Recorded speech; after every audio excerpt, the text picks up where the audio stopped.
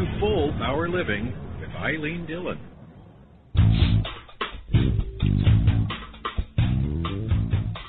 Do you know that baby boomers are 26% of the total American population, and that on January 1st, 2011, the first of them turned 65? Since then, 10,000 people per day, every day until the end of the year 2030, are turning 65, retirement age.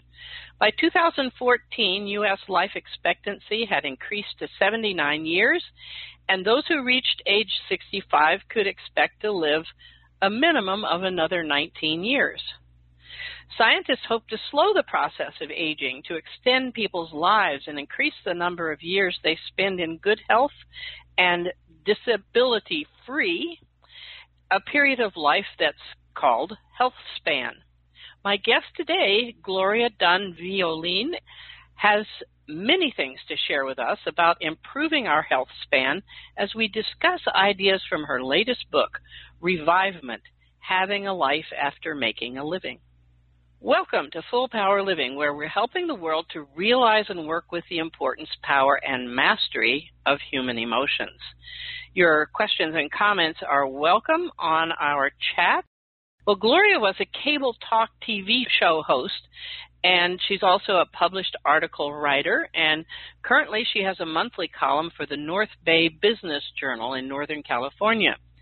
And she's in her third career as a professional speaker, workshop leader, and coach, in which she focuses on helping pre- and present retirees plan a meaningful and fulfilling second half of life. And she advises financial, insurance, and other business services on how to provide their clients with meaningful advice about retirement and aging. Her first book is From Making a Living to Having a Life, and her latest book is on the other side of that journey, entitled ReVivement, Having a Life After Making a Living. You can find out more about that at ReVivement Book, ReVivement book.com. So, Gloria Dunn-Violin, welcome to Full Power Living. Well, thank you so much.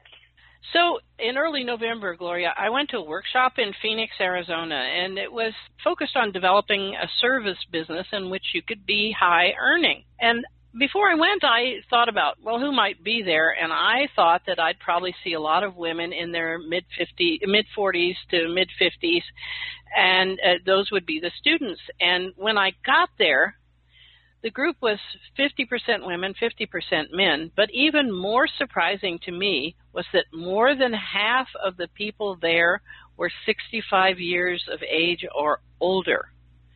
Now, wonderful. When I went, I was 74, and I thought I'd be one of the oldest people at the workshop. But in this group, it turned out I was middle-aged. And that wouldn't have happened when my parents were 65. So talk a little bit about what's going on that creates a situation like that these days. Well, we're living a lot longer. You know, that no one realized that people were going to live healthier longer, maybe another 30 or 40 years or more past what they thought they were going to live to. And so that's opening all kinds of new doors, because as people retire, which I'm calling ReVivement, they are looking for what to do with the rest of their lives. And the truth is they can have the best life possible now.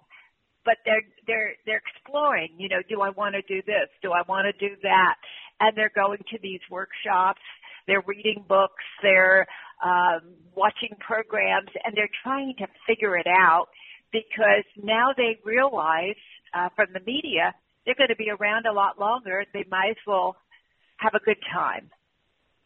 Great. And while we're here, you're talking about figuring it out. And let me just note that in the back of your book on ReVivement, you actually provide exercises for people to do, for your readers to do, to help them to figure out what to do, correct? Yes, I have 15 exercises and then 2 wrap-up exercises, so that to help them think through, to help them look forward to the future by knowing who they are and what they really want to do and where they want to head in life. One thing that happens is when you're working 40 to 60 hours a week, you're never thinking about what it's going to be like when you stop. And if you don't pre-think about it, you wake up the first day of retirement or the 50th day of retirement and you think, oh my goodness, what am I going to do with all this time? But the other way to look at it is you've got a gift now of all this time to take and make whatever you want it to be because you're fully in control, you're at choice, and there's so many options now, as you noted by attending that workshop. Yes. And let me just share with you, Gloria, that today is the last day of my 45-year career as a psychotherapist in California. So I'm actually entering this process as we speak, which is one of the reasons I was very interested in finding out what you've been discovering. Now, so I'm not actually fully retiring because as a psychotherapist and a coach, I am still interested in continuing, and as we were talking right before the show too, and in doing writing. So I'm not totally retiring, and that's a good part of what we're talking about too. Traditionally, though, you point out that people lose 4 parts of themselves when they retire, which is part of what you're trying to avoid. So what are those 4 parts that people lose? Well, first of all, if I may, you're not retiring, you're going to revive. You're into revivement. You're exploring the next part of your life. Absolutely. So yes. The 4 parts are, the first is your ego persona. If you can say, oh, I'm a psychotherapist, or I am marketing director of ABC company, or if I am a great scientist, you put your ego and persona in these things, and that's who you identify with. That's what we've always done. That's what we've known. And then we get to retirement, and that part of us is not any longer in use, and we think, oh my gosh, who am I? One of my exercises in the book does talk about who am I.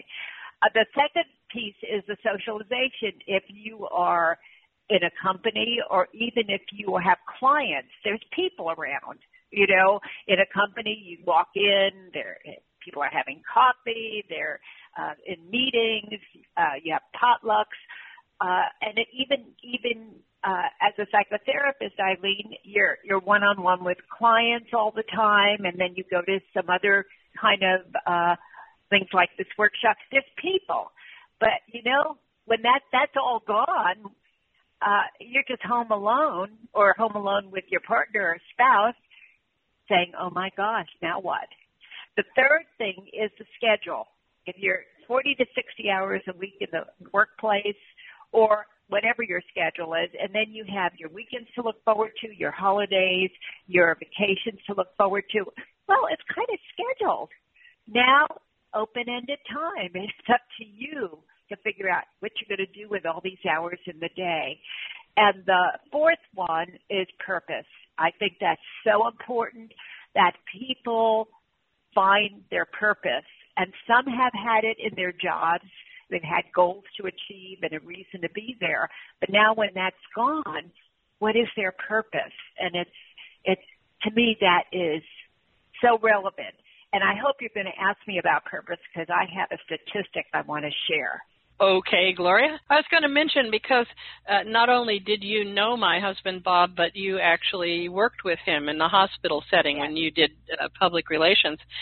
And he died a year ago now, and when he retired as a neurosurgeon, the ego persona and the sense of purpose, you could just see it just leaving him. and he was unable to find something. We several of us who were around him, we tried to help him because he had many talents to put something else in there, and he was unable to find something else. So this idea that you have of helping people to determine what they can do, I think is really good. But I also want to mention that individual people need to decide that there can be good life after whatever they've identified with, and they need to reach for it. And I want you also to comment, because you do in your writing mention that that it's harder for men sometimes to repurpose themselves. It's much harder for men. You know, men in our generation, men were supposed to go out and get a job, work 30, 40 years, bring home the paycheck. When they got home, they were supposed to spank the kids, you know, bring home the paycheck, spank the kids, and go back to work the next day. And they were socialized this way. You know, the sad part is they were socialized this way because that's all we knew at that time. And even the TV shows showed, you know, father going off to work and coming home and the great family life and all that stuff. We watched these models and we thought that's what it was. Well, once men lose their persona, their ego, wow, that's all they knew. I'll give you an example. There was a couple I interviewed for the book, and this is what she said about her husband, who was an executive and then retired. She said it was like he was going 90 miles an hour and then fell off a cliff, and he was absolutely lost. He was just lost. Yes. And he hated the word retirement. He didn't even tell people for years he was retired, and then he had so much trouble adjusting. And they finally figured it out as a couple, and they're fine now.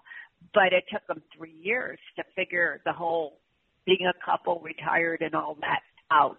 So men, men also, women, you know, we communicate a lot more. We no matter if we're on a line in the ladies' room, you know, we're always chatting and visiting, and we're men, you know, we're holding themselves what we call closer to the chest. You know, they didn't share the same way, so they don't know how.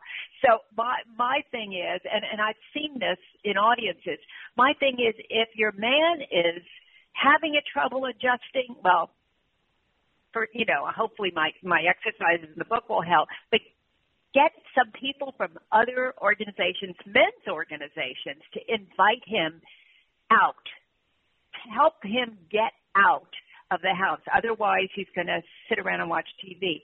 And get him involved in volunteer work, get him involved in his community, and then going to these men's social organizations. There's just so many options. There's no reason. And help him by not making it okay for him to sit home.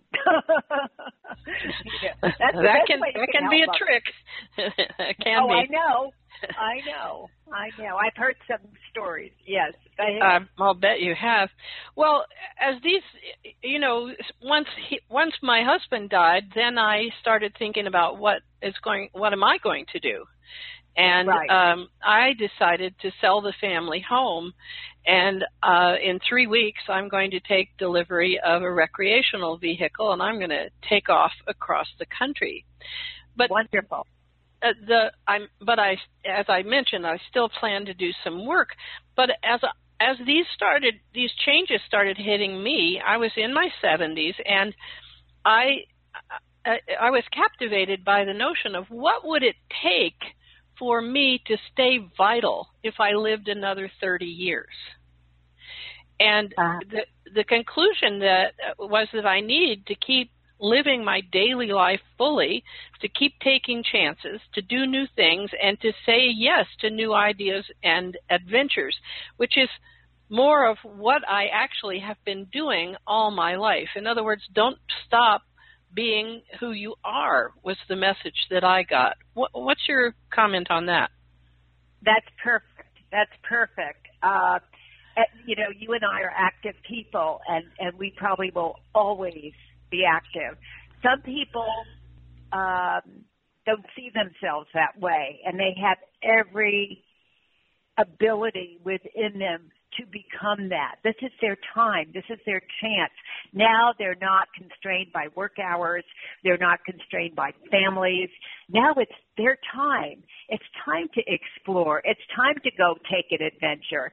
It's time to try something new. And if it doesn't work out, there's time to change it. Again, there's so many options for people to explore, and also to find what's inside them that they never used before. You know, they say don't die with the music still inside you. And I have a couple of stories in the book where, you know, one gal, she didn't even realize what a beautiful artist she was all her life until she retired. And she needed something to do, and she took an art class, and all of a sudden, out of nowhere, she was doing this beautiful art. But she never knew who she was. So part of what I want people to do is find yourself, explore yourself. There's more in there. You know, don't say this is what I always did in my life and that's it. No. There's more in there. And you know, if people had dreams as a child, you know, what did you always want to do when you were a kid?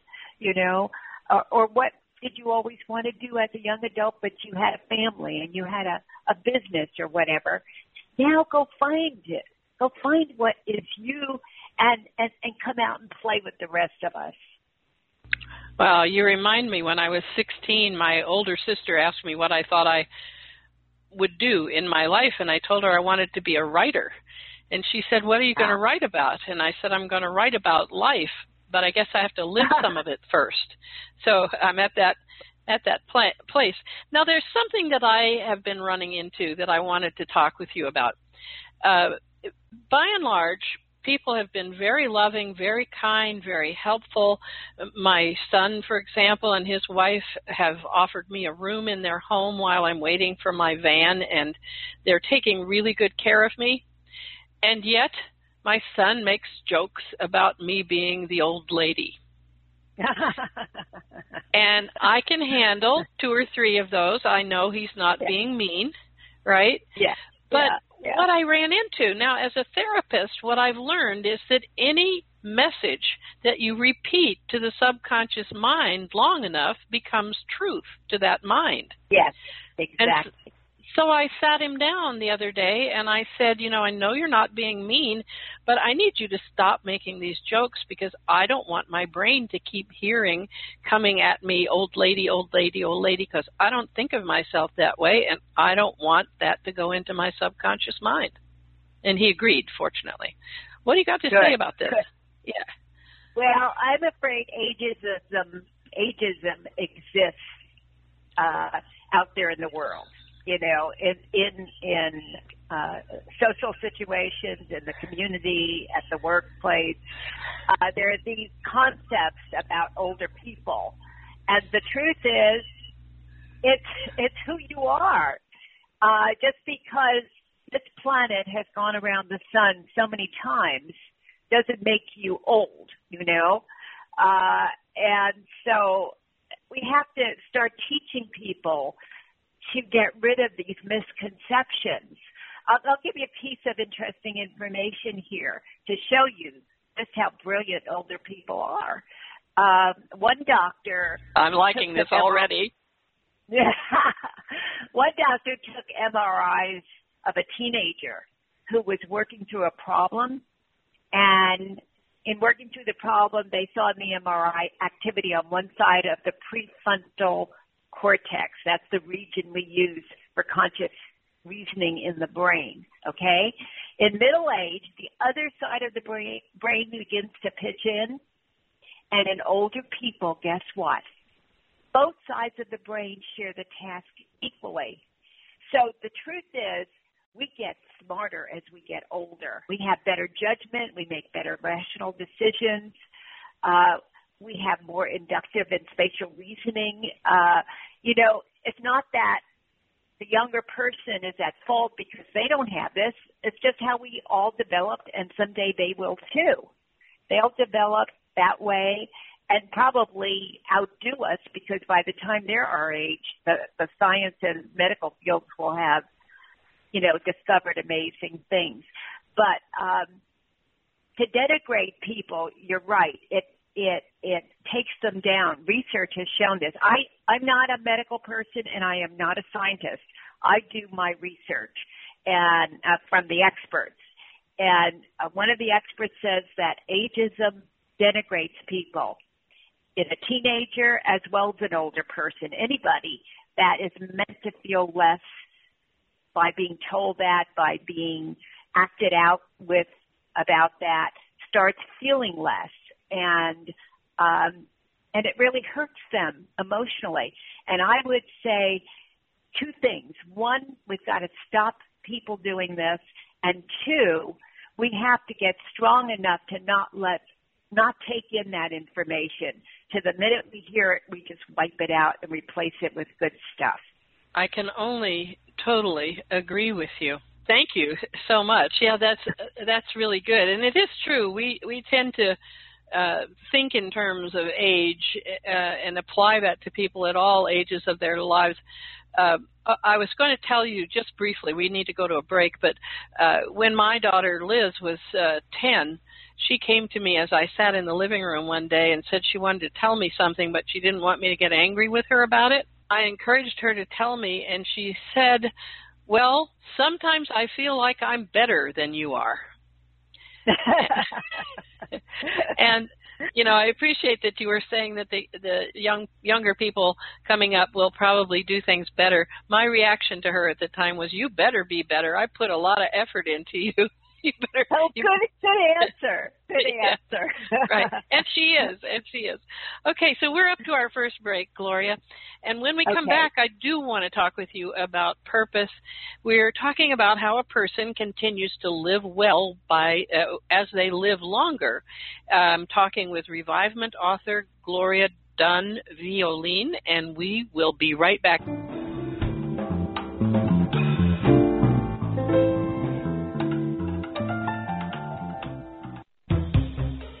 You and everyone you know have been born to learn. All humans are on Earth to attend school. People know this intuitively, but they don't really live by it. And now you can. I'm Eileen Dillon. Born to Learn is the title of my latest book, available at emotionalpro.com. The result of 30 years of investigation, which gives you the big picture and the instruction book. Born to Learn gives you information you need to turn your problems into puzzles and then solve them. Life is kinder when we complete our homework assignments. Start today. Order Born to Learn at emotionalpro.com and get a leg up on your life.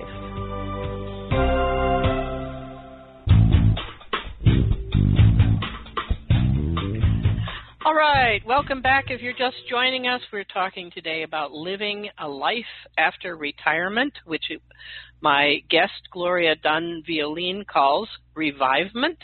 And you can call in and talk with Gloria toll-free at 949-272-9450.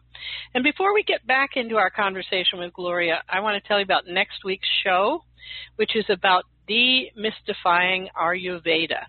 Now, Ayurveda is an ancient Indian spiritual and healing wisdom, and traditionally it's passed down from generation to generation. So most of us have actually been left mystified about what Ayurveda is actually all about.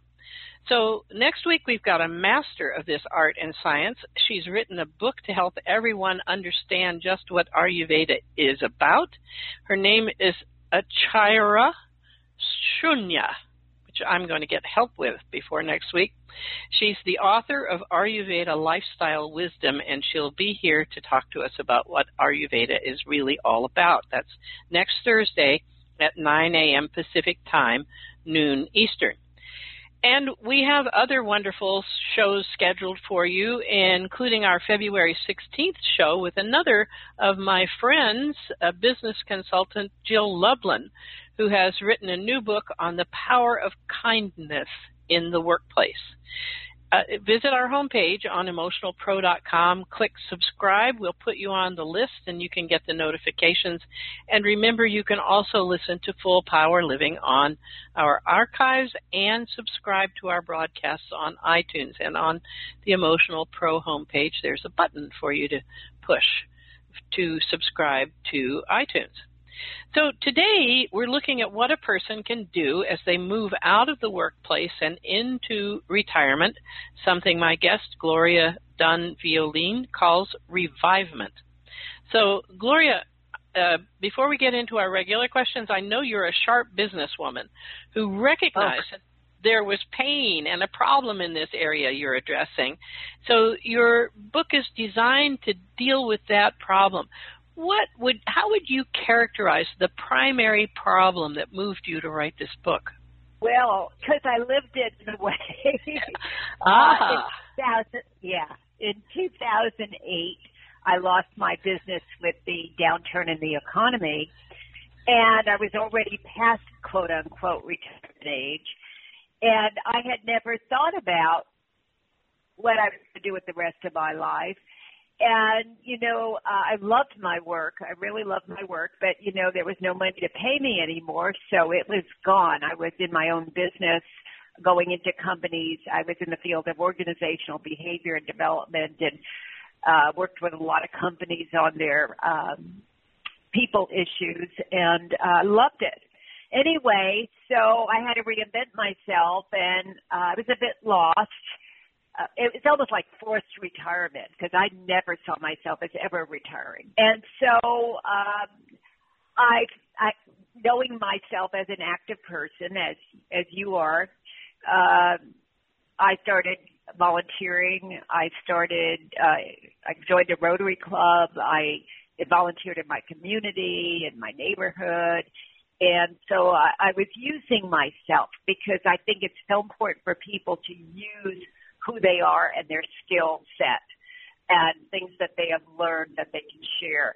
So I was using all of myself in these other ways, and that was fine for a while. And, I kept doing that, still do. And then I thought, well, it's not enough. It's not enough. Well, I had been a Weight Watcher leader when I was in my late 20s. So somebody said they needed leaders, so I went and became a Weight Watcher leader for a couple years. And, I could be helping people from the front of the room. So that was somewhat satisfying, but it still wasn't soul-grabbing. There was still something in me that wanted to come out. And I didn't know what it was or how to find it. And then about 6 years after I lost my business, I was reading a newspaper, and there was an article about a retirement life coach, and I thought, I can do that. I've got all the experience of working with people in the workplace. I've gone through this process myself, and I could do this easily. And I got so excited, and I immediately got online and found a course where I could get certified as a coach. But being who I am, that wasn't enough. So I used to speak and do workshops and write and all that stuff, and I started putting together all those pieces around what is now my career, and this all evolved.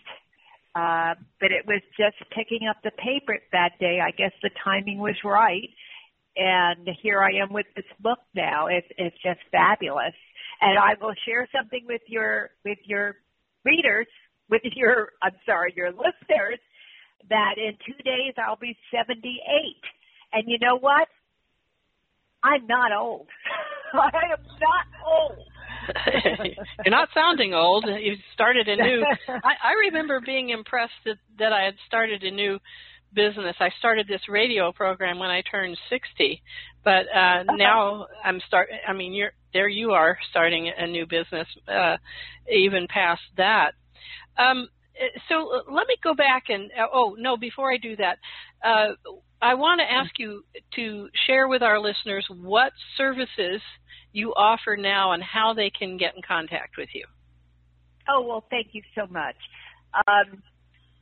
Mostly I want to speak to large groups because I'm in me as a teacher that wants to share the information about how to have a life. My business, my actual business is called Having a Life After Making a Living, and which is part of the title of my book. And that is my business, havingalifenow.com is that website. And so mostly I'm a speaker, I'm a professional speaker, and I want to either do that on a stage at conferences or other events, or I want to be invited into companies where they do pre-retirement seminars about finance, but they never talk about life. I talk only about life. What's life going to be like and how to plan. And so I'd love to be brought into companies to talk with their employees or their clients about what is your life going to be like after you retire. Thank you. And then I'm writing and so forth. Right. So let me just remind that's havingalifenow.com. I want to get back. We talked about the four things that parts of themselves that people lose: the ego, persona, socialization, schedule, and purpose. And you said you have more to say about purpose. What else do you want to tell us about purpose? Well, I want to give you a scientific and medical reason to have purpose. You know, purpose is about a reason to get up in the morning, and I have some stories in the book about that. But here's the research. Purpose is paramount because people with high purpose are 2.4 times more likely to remain free of Alzheimer's disease. And purpose appears to have a potent ability to improve and extend lives. So it's medicine in the best way possible. If you have purpose, again, you have a reason to get up and do something you get excited. I mean, I can't wait to get up in the morning. I don't want to go to bed at night because I have to go to, I want to get up in the morning and get back to my business. And it's exciting. It's vital. It's something that moves me. But in addition to that, stay healthier. And so that's what I want, the point I want to make about purpose. Not only does it give you that joy and that excitement and energy, but it keeps you 2.4 times more. Can you believe this? Likely to remain free of Alzheimer's disease. Wow, that's amazing. And it improves and extends lives. Wow. So I'm perceiving that as a medication with no negative side effects, or medicine without the medication. Yeah. That's really great. So, Gloria, there are some things that we need to do that you do talk about in your book, and I've been paying attention to them also, like keeping our memory sharp and focusing on the positive. What are some of the things that we need to do in order to be able to thrive in our ReVivement? Well, in terms of your brain and your memory, I mean, we fall into this old thing again. Oh, we're old and our memory's going, and oh, we're old and I can't remember this and that. Forget that. We have the ability to improve our brains and make them smarter and, get this, younger. And this is, again, I'm not the scientist here or the doctor. This is research from brain organizations. In fact, so many things to share with you. But one of the things I do daily is I go on brainhq.com, and it's a website that Dr. Michael Mezzanich has put together. He is a neuroscientist at the top of his game. And I do my brain exercises. We've been talking about how you have to walk and and do weights and all the physical exercises, but nobody does the brain exercises. So that's one of them. The other thing, your brain likes to have to figure things out. It doesn't like same old, same old. So, you know, if you want to make your brain younger and smarter, you give it challenges. You know, some people do Sudoku and crossword puzzles, but it wants even more than that. You know, reading things that are unusual or finding adventures that are unusual. There's just so many ways to keep that brain of yours healthy. And then don't overload it with this multitasking that we've heard about for the last bunch of years. Your brain likes to do one thing at a time. Don't short it out by overkill. And I list some of these things in the book that will help your brain stay alive and help you revive if you take care of it. And that's just the brain part. Well, let me add something to that. I interviewed a woman named Anat Baniel who works with the body through working with the brain. And one of the things I learned from her, Bob and I went to a workshop that she did in San Rafael, and one of the things I learned from her is that as we get older, we tend to follow the same brain patterns that we're comfortable with. And when you change your brain patterns, you actually allow your body to be more flexible. Ah, yes. And so that's really important. So back in 1990, I know you know this, Gloria, Shad Helmstetter, a psychologist, published a book called What to Say When You Talk to Yourself. It's a classic. And one of the things you talk about in your book is what he addressed there is how many of us engage in negative self-talk, and we need to make changes there too. Absolutely. Yeah, the worst thing your worst enemy and your best friend are the same person. It depends what you do with it. If you allow negative self-talk, something I used to teach this, if you allow negative self-talk to constantly work your brain and you keep re-engaging it, guess what? Your brain believes it. Your brain is a fabulous, fabulous friend to you and will do anything you want it to do. So if you tell it you're bad, guess what? It thinks you're bad. But on the other hand, if you tell it you're wonderful, you're great, you have energy, you can go out and do anything, whatever you tell it, it's going to believe. Now, what some of us have to do, and I did this years ago, is get rid of this negative thinking. And I always say you have to erase and replace it. You hear a negative thought like, oh, that was dumb of me. You know, that's an easy one.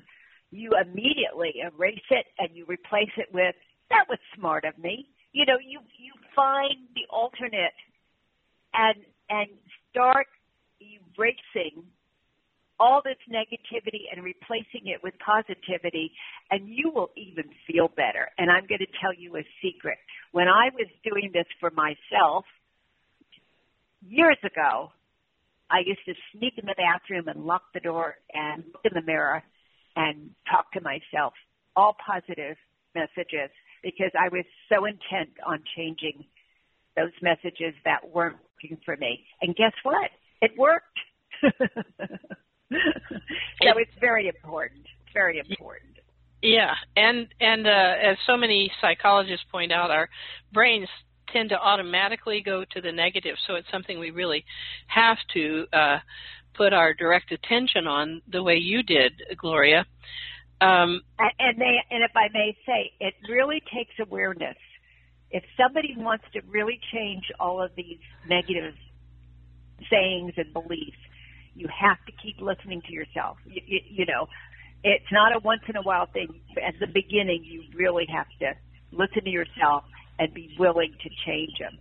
And then it gets easier and easier.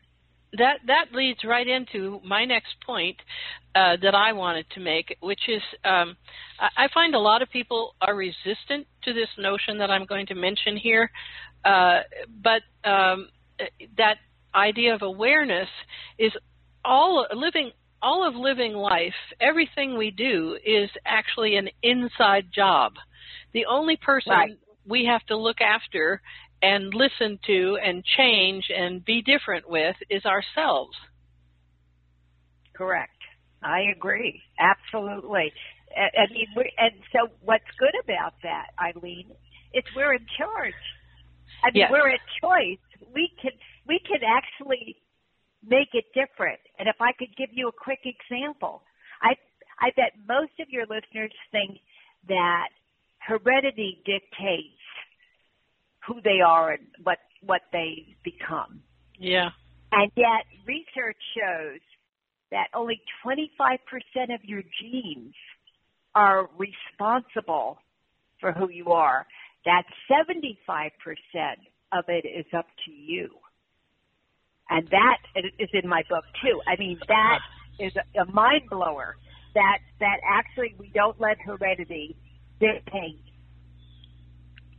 We can dictate how we want to change. Isn't that amazing? Yes, it is. Yeah.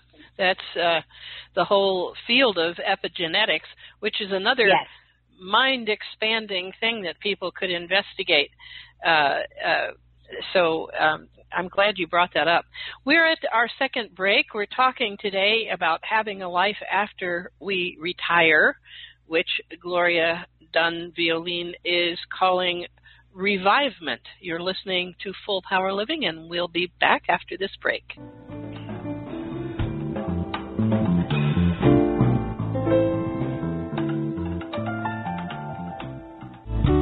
How would you parent your child if he or she were a foreign exchange student?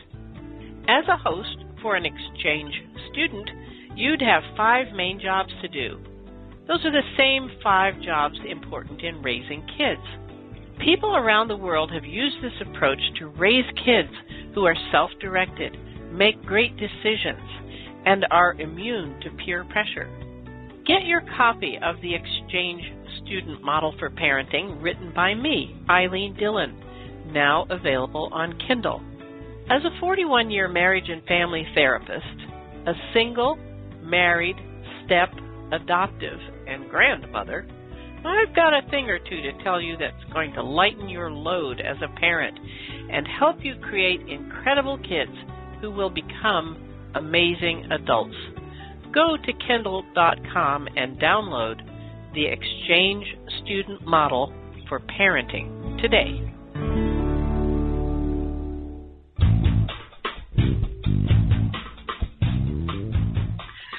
My guest today is former cable TV show host, professional speaker, and author Gloria Dunn-Violin. She has a new book out, ReVivement, Having a Life After Making a Living.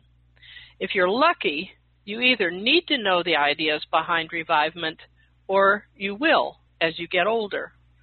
I say we're lucky if you live to be able to put all of these things into practice, and more of us are. So, Gloria, you talk about 9 pillars of a fulfilling ReVivement, the things we need to pay attention to make sure we have in place, and I'd like to use the remainder of the show to talk about some of these pillars. May I just read them off, and then you can pick 1 or 2 of them to talk to us about? Sure. Okay. So we've already talked. May I just say one thing? Say one thing? If anybody's interested in the book, it's not out till March 1st. Oh, right. I forgot about that. If you're looking for it, March 1st, please. Right. And but they can find it. Can they find it on Having a Life Now? Do you have an announcement about it and such there? Well, actually, I have another website just for the book called ReVivementBook.com. In fact, they might get a kick out of that one, ReVivementBook.com, where they can sign up to be told when the book is available. Oh, that's if they perfect. Want to. Yes, that's good. All right. So let's get back to this list then, the 9 pillars of a fulfilling ReVivement. They are purpose. We already talked about purpose. Purpose, relationships, ongoing learning, volunteerism, health and wellness, spirit, leisure, lifestyle, and finances. What would you like to tell us about? Well, I think I'd like to start with relationships. They are so vital and so important, whether they're with family, or at work or at play.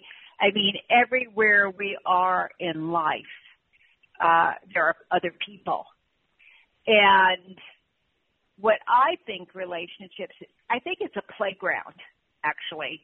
It's a place that allows you to become you. If I learn how to communicate appropriately, if I learn how to handle conflict appropriately, if I know how to be empathetic, there are all these skills to be in relationships with other people. And even to know who not to be in relationship with. And again, they're your family, they're friends, you're your beautician, there's your barber. There's anybody that you interact with. And we have to make sure that we know how to be a healthy partner in that relationship. The relationship we need to really focus on the most is the one with ourselves. And that's back to the kind of messages you give yourself and how you take care of yourself and how you help yourself during this time of revivement. That in a healthy way, you have to look at yourself and be at choice, be in control, and make your life work. And part of that is back to personal growth. Some of us focused on that, and some of us didn't have time. There are people out there who have had, 60-hour work weeks, and they really haven't taken the time to look inside themselves and say, where do I need to grow so I can have my best life possible? What's missing? What do I need to explore? And I just think it is so important that this special time, maybe another 34 years, that your listeners take the time to become the best selves that they can be, because they can be. They are. They just haven't, some of them may have not focused on it, and I'm sure a lot of them have. So relationships, I think, is vital. I really appreciate you making that point. Several years ago, when I wrote some books about helping parents teach their children about dealing with emotions, I did research on love, and one of the people challenged his readers to choose love as the guiding principle of their life. And he made the point that it doesn't matter if you love yourself or you love somebody else. What matters is that you exercise love you make it your guiding principle. And so I worked really to do what you've been talking about, which is to love myself. And especially as I've gone through these changes during the time my husband Bob was sick and died, and I'm moving and so forth, I have been so astounded at the amount of love that has come to me from places I never would have expected. Neighbors, people I run into when I'm shopping or something like that, people in airports. So I really want to emphasize, in order to contribute to the thriving, that this is not a woo-woo concept of loving yourself. No. This is a hard fact that when whatever you're full of, you will bring in from the outside, and that's what will be reflected to you. So I think this point that you make, Gloria, is really, really important. Thank you. And just to underscore it, I had to really learn to love myself. I didn't come from a history where I knew that. So, which I think is all about teaching me so I can help others, but that's a whole other thing. That's our next show. That's your next show.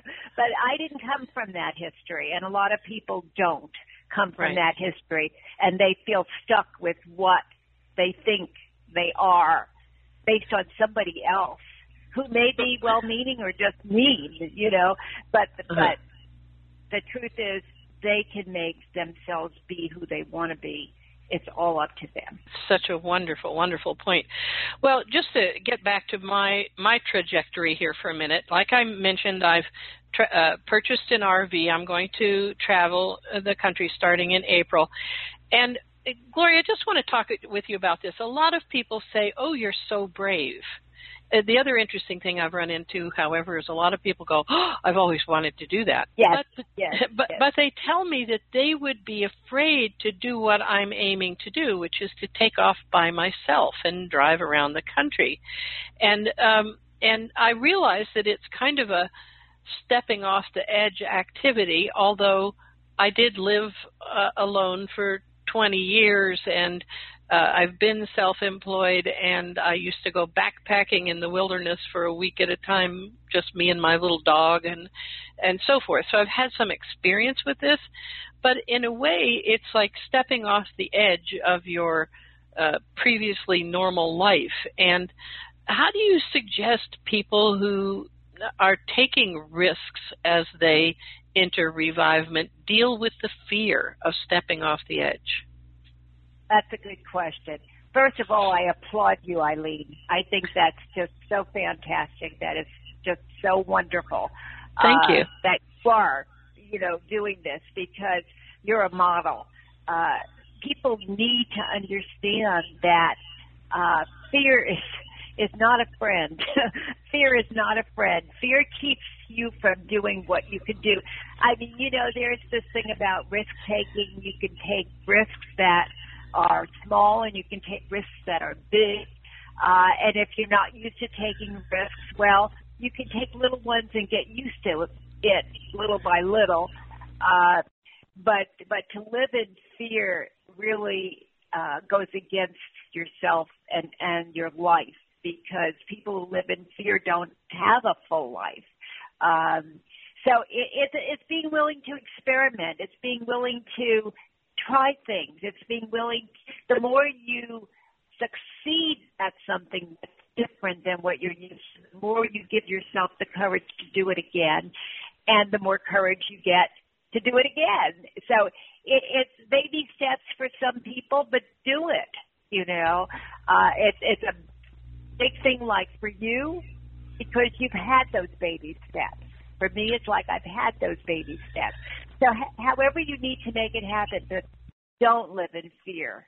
Don't live in fear. That's debilitating. So I want to emphasize one part. I love everything you just said, but I want to emphasize one part of what you said, and that is the idea of experimenting. Over the years as a psychotherapist, what I have found is that if I tell you that you have to do eye exercises every day for the rest of your life, you're likely not to do them unless you're a very compulsive person.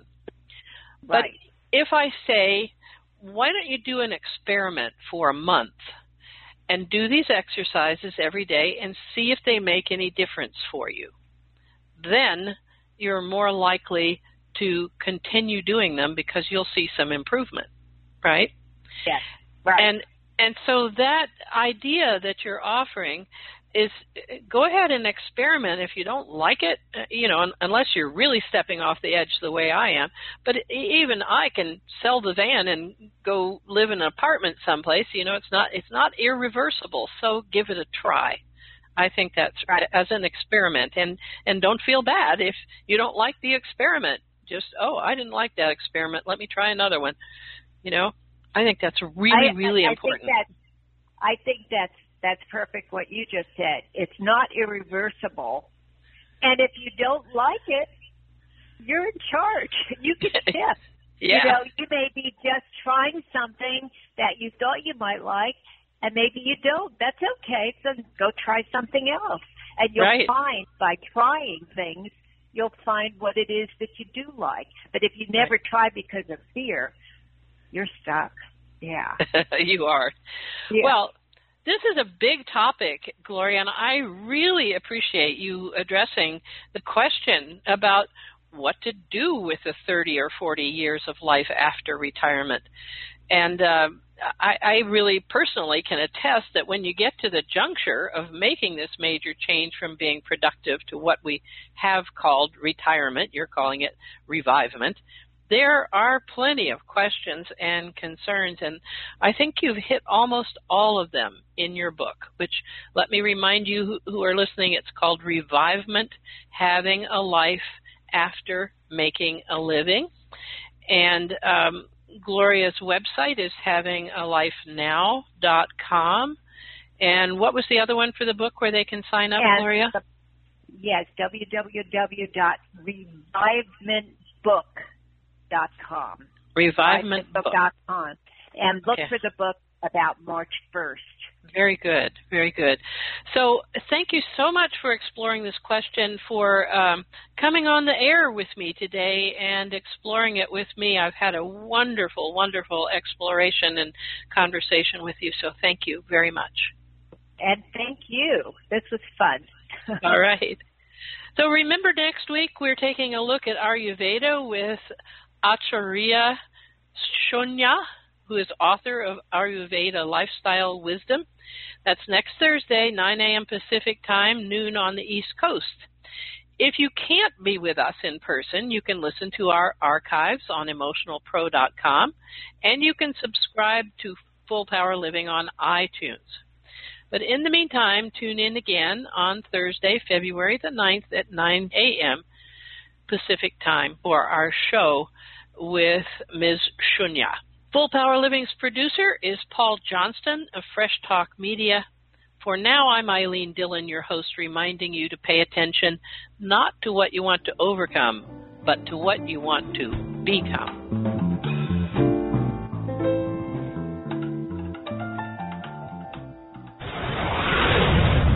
You're listening to Full Power Living with Eileen Dillon.